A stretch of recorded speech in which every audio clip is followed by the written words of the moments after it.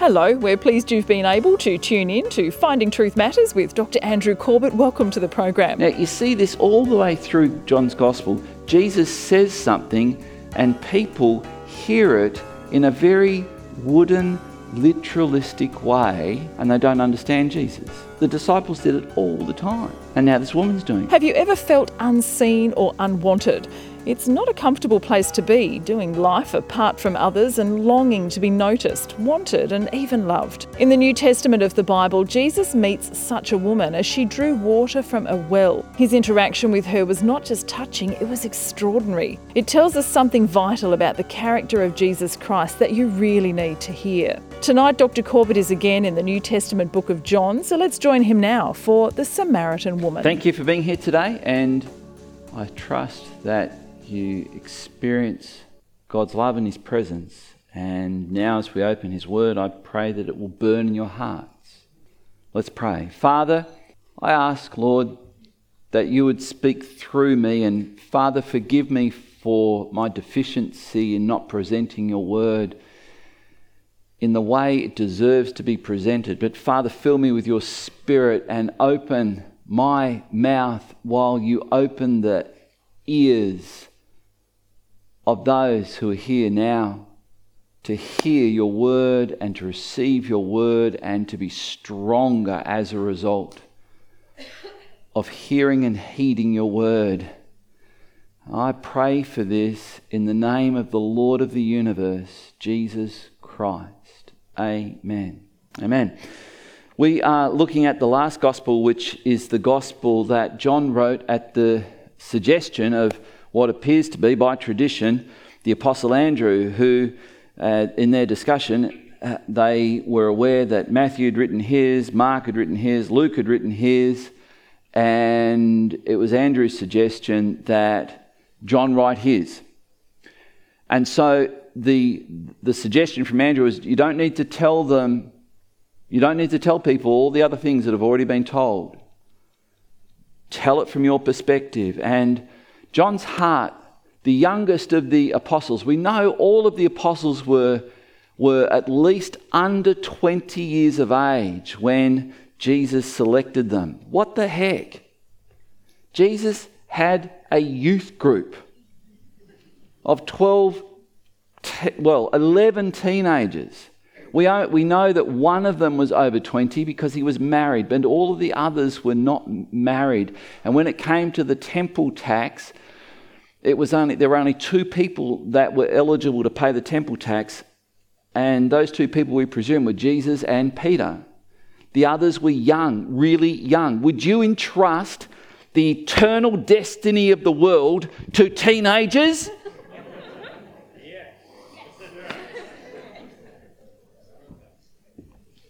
I mean, think about when you were a teenager.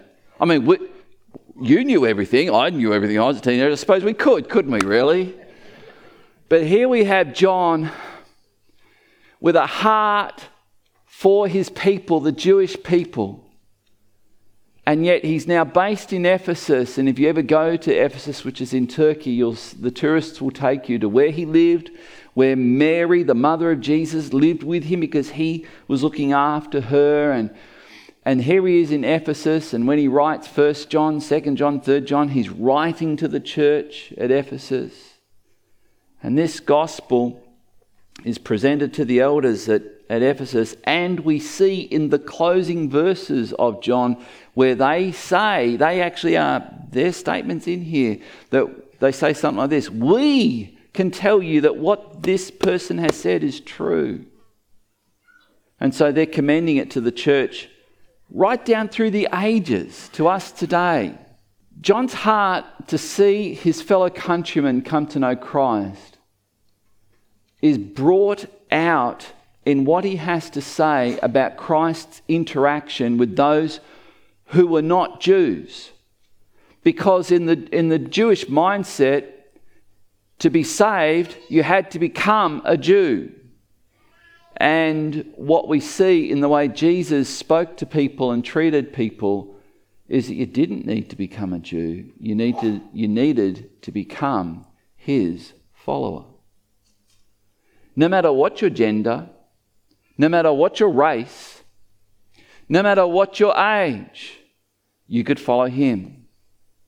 It's amazing what God can do with a young person. And he chose these mostly young disciples.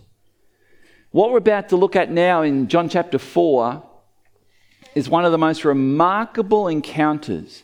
We're going to look at the story of the Samaritan woman. But I want to just pause for a moment before we look at it. It's so easy to read scripture and just rush, done, right, off with my day's activities. And I think we need to sometimes just pause, and I hope I can help you do that now. So as we think about this encounter that Jesus had with the Samaritan woman, you probably are familiar with the story, but sometimes you see things for the first time when you've looked at it many times. And so with this, I want you to think about if you were on a mission to save the world, to redeem the world, where would you land? I'm amazed if you've ever seen those science fiction movies where the aliens land on Earth. They always land either in New York or Washington, D.C. Isn't that uncanny? It's like Jesus comes into this world and he lands in one of the smallest nations on earth, a nation that is no bigger than 1/3 the size of Tasmania. He travels not much further than that, all mostly on foot, occasional little trip by donkey. And then while he's in this relatively insignificant invaded country currently ruled by oppressors, he goes to some of the smallest towns.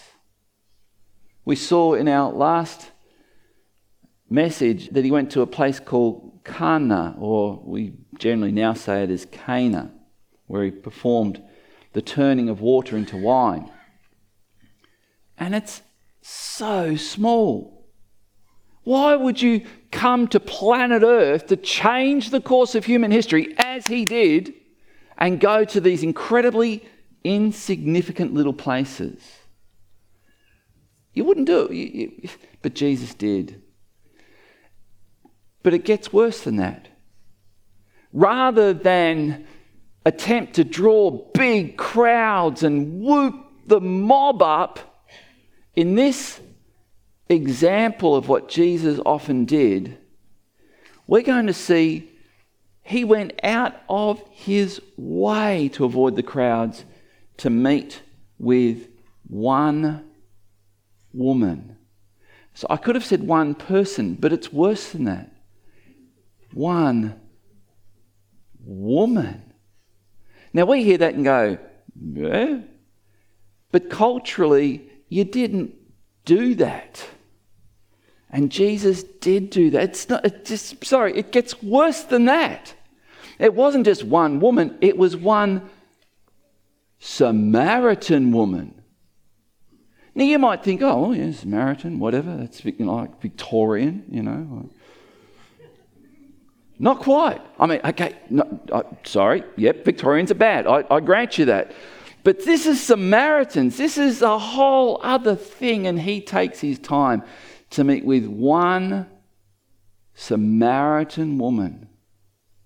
This is bizarre. What is the point of John telling us this story that none of the other gospel writers tell?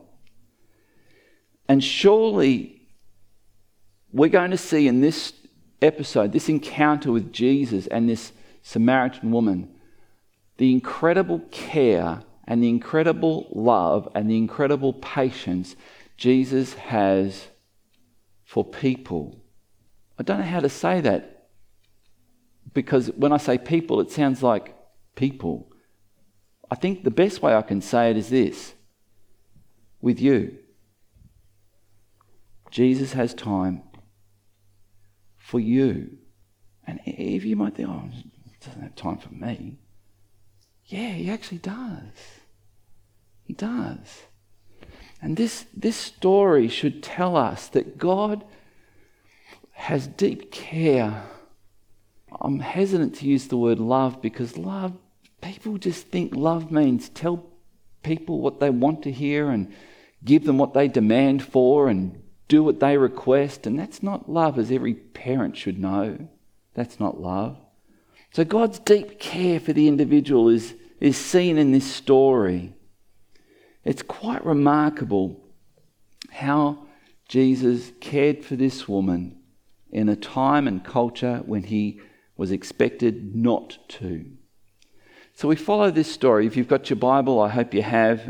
I've asked you to bring paper Bibles if you can and follow with me. In John chapter 4, verses 1 and 2, we read this. Now when Jesus learned that the Pharisees had heard that Jesus was making and baptizing more disciples than John, although Jesus himself did not baptize, but only his disciples. And you see that's in parenthesis. And John the Apostle does this often. He wants readers who are not familiar with Jesus to hear this. It says he left Judea and departed again for Galilee, and he had to pass through Samaria. So here's my air map. If you want to step out in the aisle and take a photo of it, it looks like this. Here's Jerusalem and Judea down here. Here's Samaria, and here's Galilee up here. And every Jew, in order to go from here to here, went around this way because they did not want to go through Samaria because it was the scum of the earth, the rat-baggiest of rat-baggiest people in the world. And partly because it goes back in history, it goes back to a lot of battles that you see in the Slavic regions, Marco, where some bloke insulted some bloke 1,200 years ago and you're still holding a grudge today. You Serbians, I don't know what's up. Although Djokovic is pretty good, right? So anyway, the Jews had this grudge that went back hundreds of years against the Samaritans. And it's like a lot of fights that happen. Probably if you ask them, well, what started? They go, oh, I don't remember. But they still despised these people, and Jesus, he did not do the normal route to get to Galilee. Now note this, he was heading for Galilee. I want you to see, he was heading for Galilee, and he had to pass through Samaria. So he came to a town of Samaria called Sychar, near the field that Jacob had given to his son Joseph. Jacob's well was there. So Jesus, wearied as he was from his journey, was sitting beside the well. It was about the 6th hour, and the first hour starts at 6 a.m. So this is 12 noon. It's the heat of the Mediterranean Middle Eastern day. It's a hot day. He's weary. A woman from Samaria came. Do you hear what John's telling you? This next verse doesn't follow. You see, it's the heat of the day. When did you come to draw water? The answer, not in the heat of the day. You didn't do it. It's blistering hot. And this woman comes just when Jesus had got there and sat down. A woman from Samaria came to draw water. So she's presumably got one of those things that go across your neck and ropes holding onto 2 buckets or something, and she's going to fill them up and she's going to walk back into town from this hill where there'd been a well dug.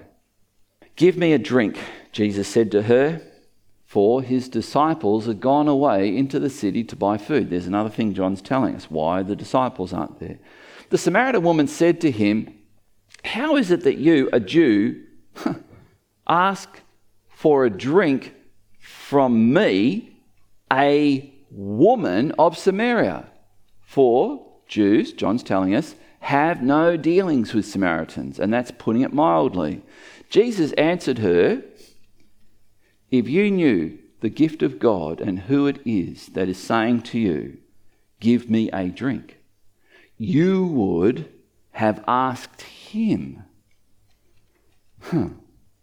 and he would have given you living water. The woman said to him, sir, you have nothing to draw water with, and the well is deep. Where do you get that living water? Now, you see this all the way through John's Gospel. Jesus says something, and people hear it in a very wooden, literalistic way, and they don't understand Jesus. The disciples did it all the time, and now this woman's doing it. We hear what Jesus is saying, and hopefully we get what he's saying. He's not talking about H2O. He's talking about HOLYSPIRIT. Are you greater than our father Jacob? She asks Jesus. He gave us the well and drank from it himself, as did his sons and his livestock. Jesus said to her, everyone who drinks of this water will be thirsty again. But whoever drinks of the water that I will give him will never be thirsty again. The water that I will give him will become in him a spring of water welling up to eternal life.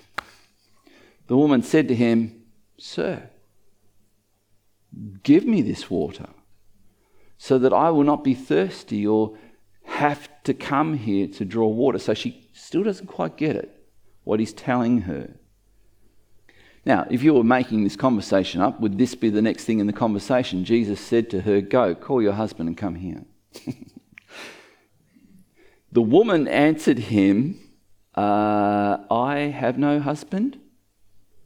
Jesus said to her, You are right in saying, I have no husband. For you have had 5 husbands, and the one you now have is not your husband. What you say is true. Let's just pause there for a moment. She'd had how many husbands?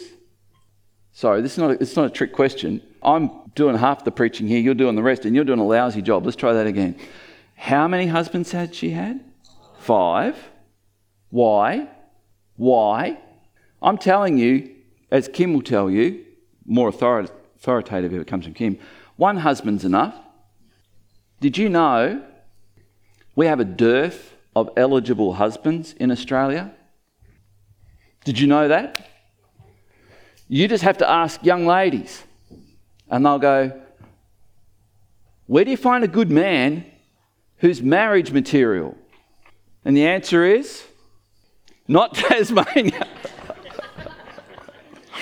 See what I'm saying?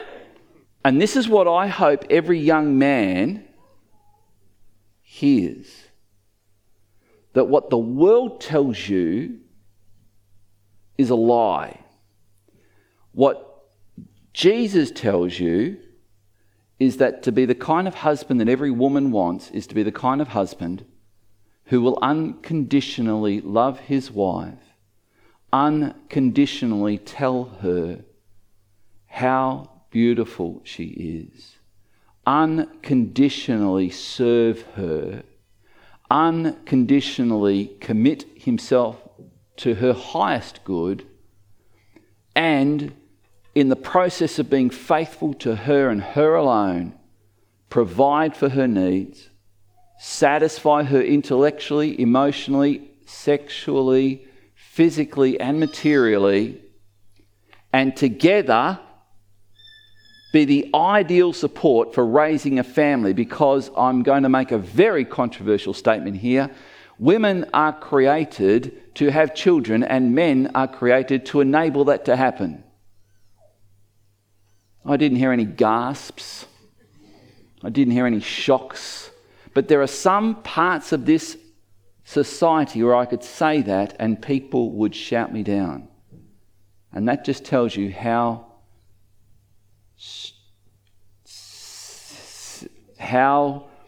interesting our society has become. This woman had had 5 husbands. I read this and I go, God, help me as pastor of this church to raise up young men who know how to love a girl, who know how to protect a girl, who know how to look after a girl, who know how to get off the couch and get a job. Sorry, did I just say that? And to be the kind of husband that a girl would say, I want to marry him. This woman had 5 husbands. We don't know what they were like, but chances are they were abusive. High probability they were abusive. And the one you're now with is not your husband. And you can't blame her, because if 5 had already abused her, why would you want to marry this one? So you get the picture of this lady's life, but get the bigger picture here. Jesus knew it. Jesus knew it. He knew what this lady'd gone through. He knew the abuse. He knew the shunning. He knew that the women of this town would not have anything to do with her. What else was she doing in the heat of the day all by herself getting water when all the other women came early morning or late in the day to get water? Because she was shunned. She was a shunned woman. The woman said to him, to Jesus, "Sir, I perceive that you are a prophet." And she was now really uncomfortable. How do we know she was uncomfortable with Jesus being a prophet? Because of what she said next. "Our fathers worshipped on this mountain.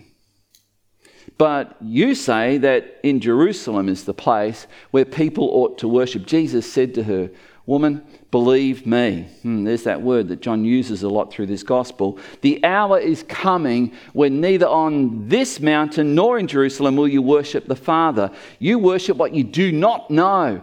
We worship what we know, for salvation is from the Jews. But the hour is coming and is now here." And that expression, the hour, is going to be all through John's gospel. Remember when Jesus was asked by his mother to do something about the wine running out, Jesus said to her, "My hour has not yet come." When true worshippers will worship the Father in spirit and truth, for the Father is seeking such people to worship him, which should be the quality of an eligible husband. Someone who loves God. We pray for our daughters. We pray for my last two daughters who are not yet married to find a husband who will be a godly man, someone who knows how to lead, someone who knows how to care, someone who's courageous, someone who loves God, someone who's faithfully in church every Sunday because they love Jesus and they love his church, his bride. God is spirit. And those who worship him must worship in spirit and in truth, with sincerity, not just reading the words out of a book, but from the heart, and to do it because you know it's true. The woman said to him, "I know that Messiah is coming, he who is called Christ," John the Apostle tells us. "When he comes, he will tell us all things." Get what Jesus said? "I who speak to you am he," which is a Hebraism. It's a Middle Eastern way of saying, I am that Messiah. I am that Messiah. Just then, his disciples came back. They marveled that he was talking with a woman.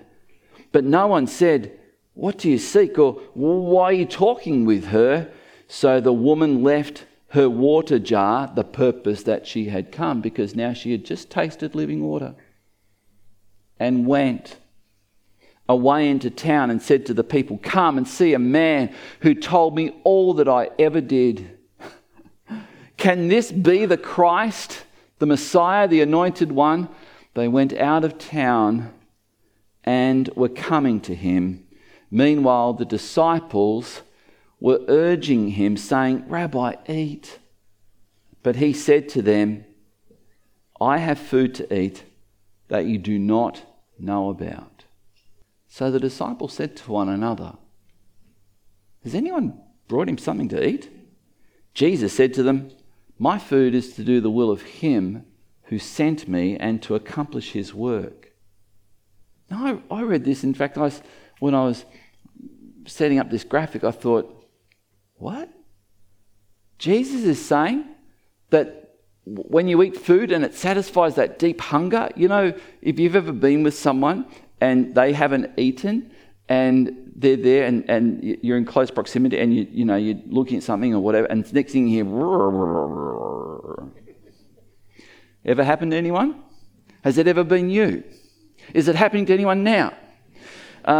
So Jesus is saying, rather than what food does to that, for me, I get a greater sense of satisfaction from doing what my Father wants.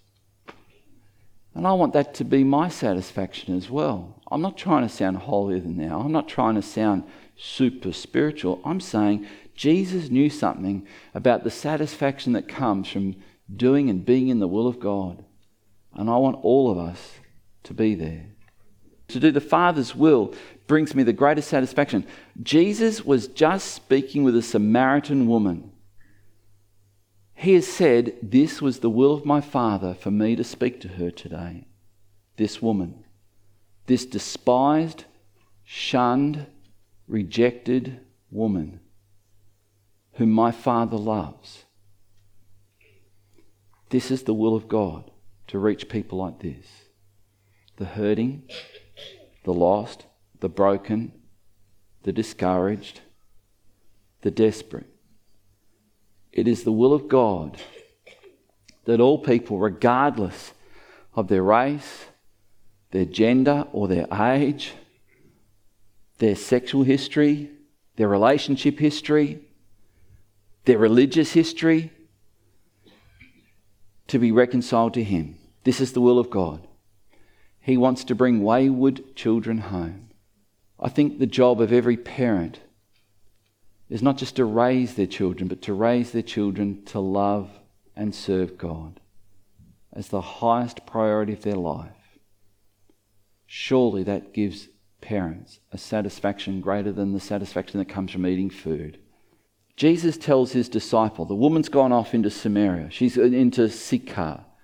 Do not say, he says, there are yet 4 months, then comes the harvest. Look, I tell you, lift up your eyes and see that the fields are white for harvest. You see, Jesus just said, I'm going to send you on a mission where I'm going to have you appeal to people to surrender their lives and come into the kingdom of God. And don't think that's going to be too hard, because there are people like this woman who thirsts for it. Demonstration of that, she left the water because she tasted the real water. She tasted on that water that satisfies her soul. This is the Messiah, the one who showed me acceptance and love and forgiveness.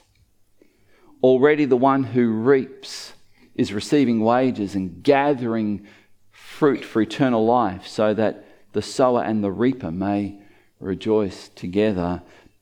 But here the saying holds true. One sows and another reaps. I sent you to reap for that which you did not labour. Others have laboured and you have entered into their labour. I want you to think just for a moment. Here's the Samaritan woman.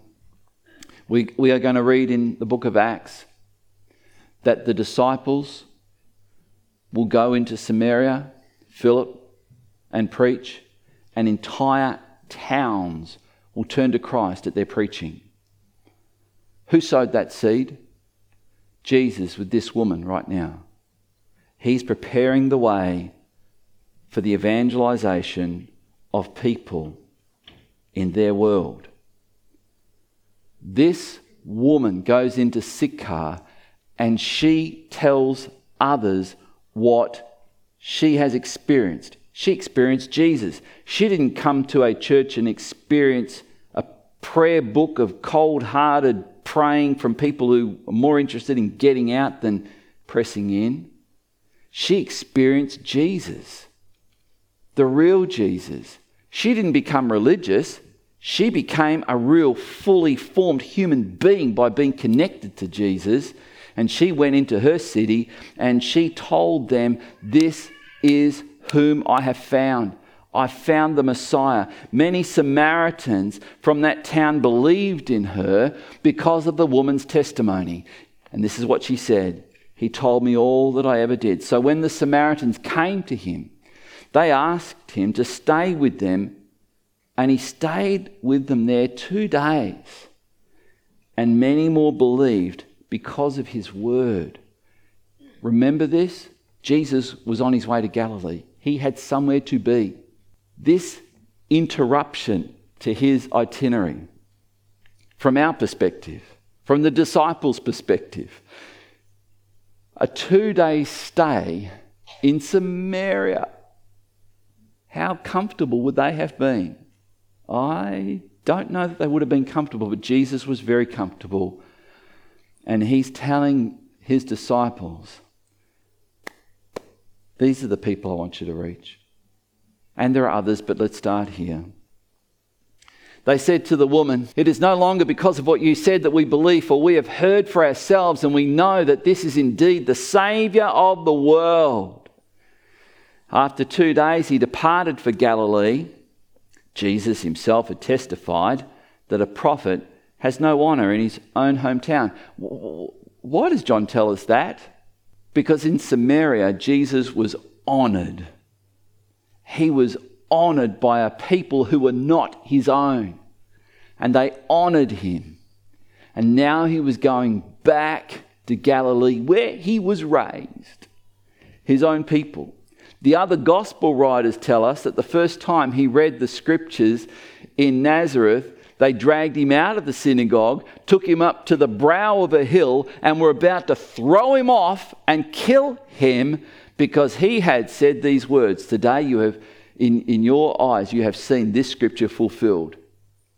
And the scripture he read from the prophet Isaiah talked about the coming of the Messiah. And for that, they considered that blasphemy. And Jesus made the comment, a prophet has no honour in his own hometown. You kidding me? They tried to kill you. Of course. So when he came to Galilee, the Galileans welcomed him. Interesting. Having seen all that he had done in Jerusalem at the feast, for they too had gone to the feast. Now, John has teased us here because we don't know everything that Jesus did at the feast, but he's teased us by saying he did some stuff. I'm just going to move on. I'm not even going to tell you about it. But now John is saying, but I need you to know what happened when he went to Cana. When he went back to Cana, he came again to Cana in Galilee, where he had made the water wine. And at Capernaum, there was an official whose son was ill. So Capernaum, not too far away from Cana. When this man heard that Jesus had come from Judea to Galilee, he went to him and asked him to come down and heal his son. So Cana, we know, was elevated, and now he's going down to Capernaum, which was by the Sea of Galilee, and heal his son, for he was at the point of death. Jesus said to him, "Unless you see signs and wonders, you will not believe." The official said to him, "Sir, come down, my child dies." Jesus said to him, "Go." Get this, he didn't lay a hand on him. He didn't go near his son. He simply said this, "Go, your son will live." The man believed the word that Jesus spoke to him and went on his way. As he was going down, his servants met him and told him that his son was now recovering. So he asked them the hour when he began to get better. And they said to him, "Yesterday at the 7th hour, the fever left him." And the man goes, "That's when Jesus told me."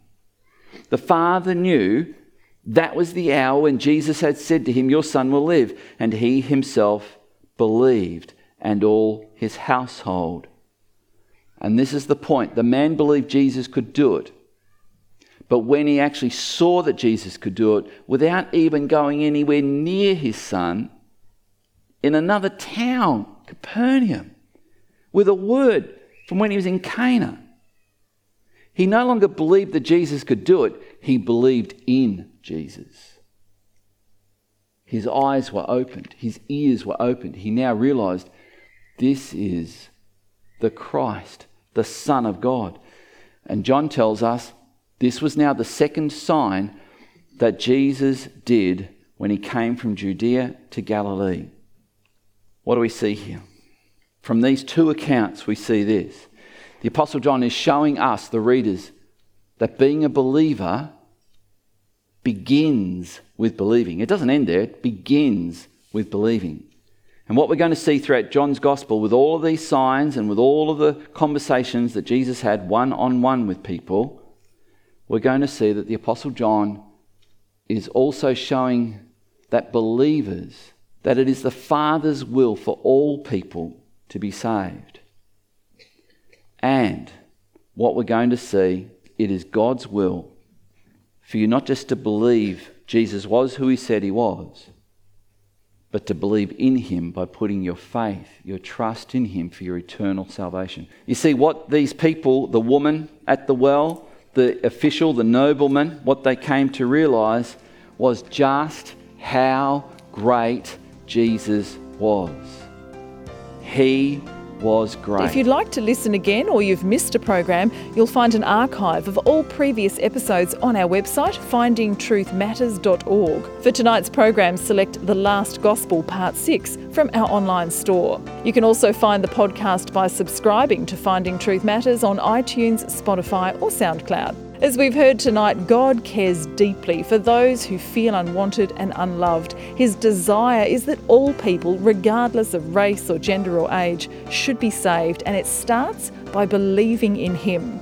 More of Finding Truth Matters next week. Dr. Corbett is pastor of Legana Christian Church and president of ICI Theological College Australia. Thank you for joining us. We look forward to meeting with you again at the same time next week for another Finding Truth Matters.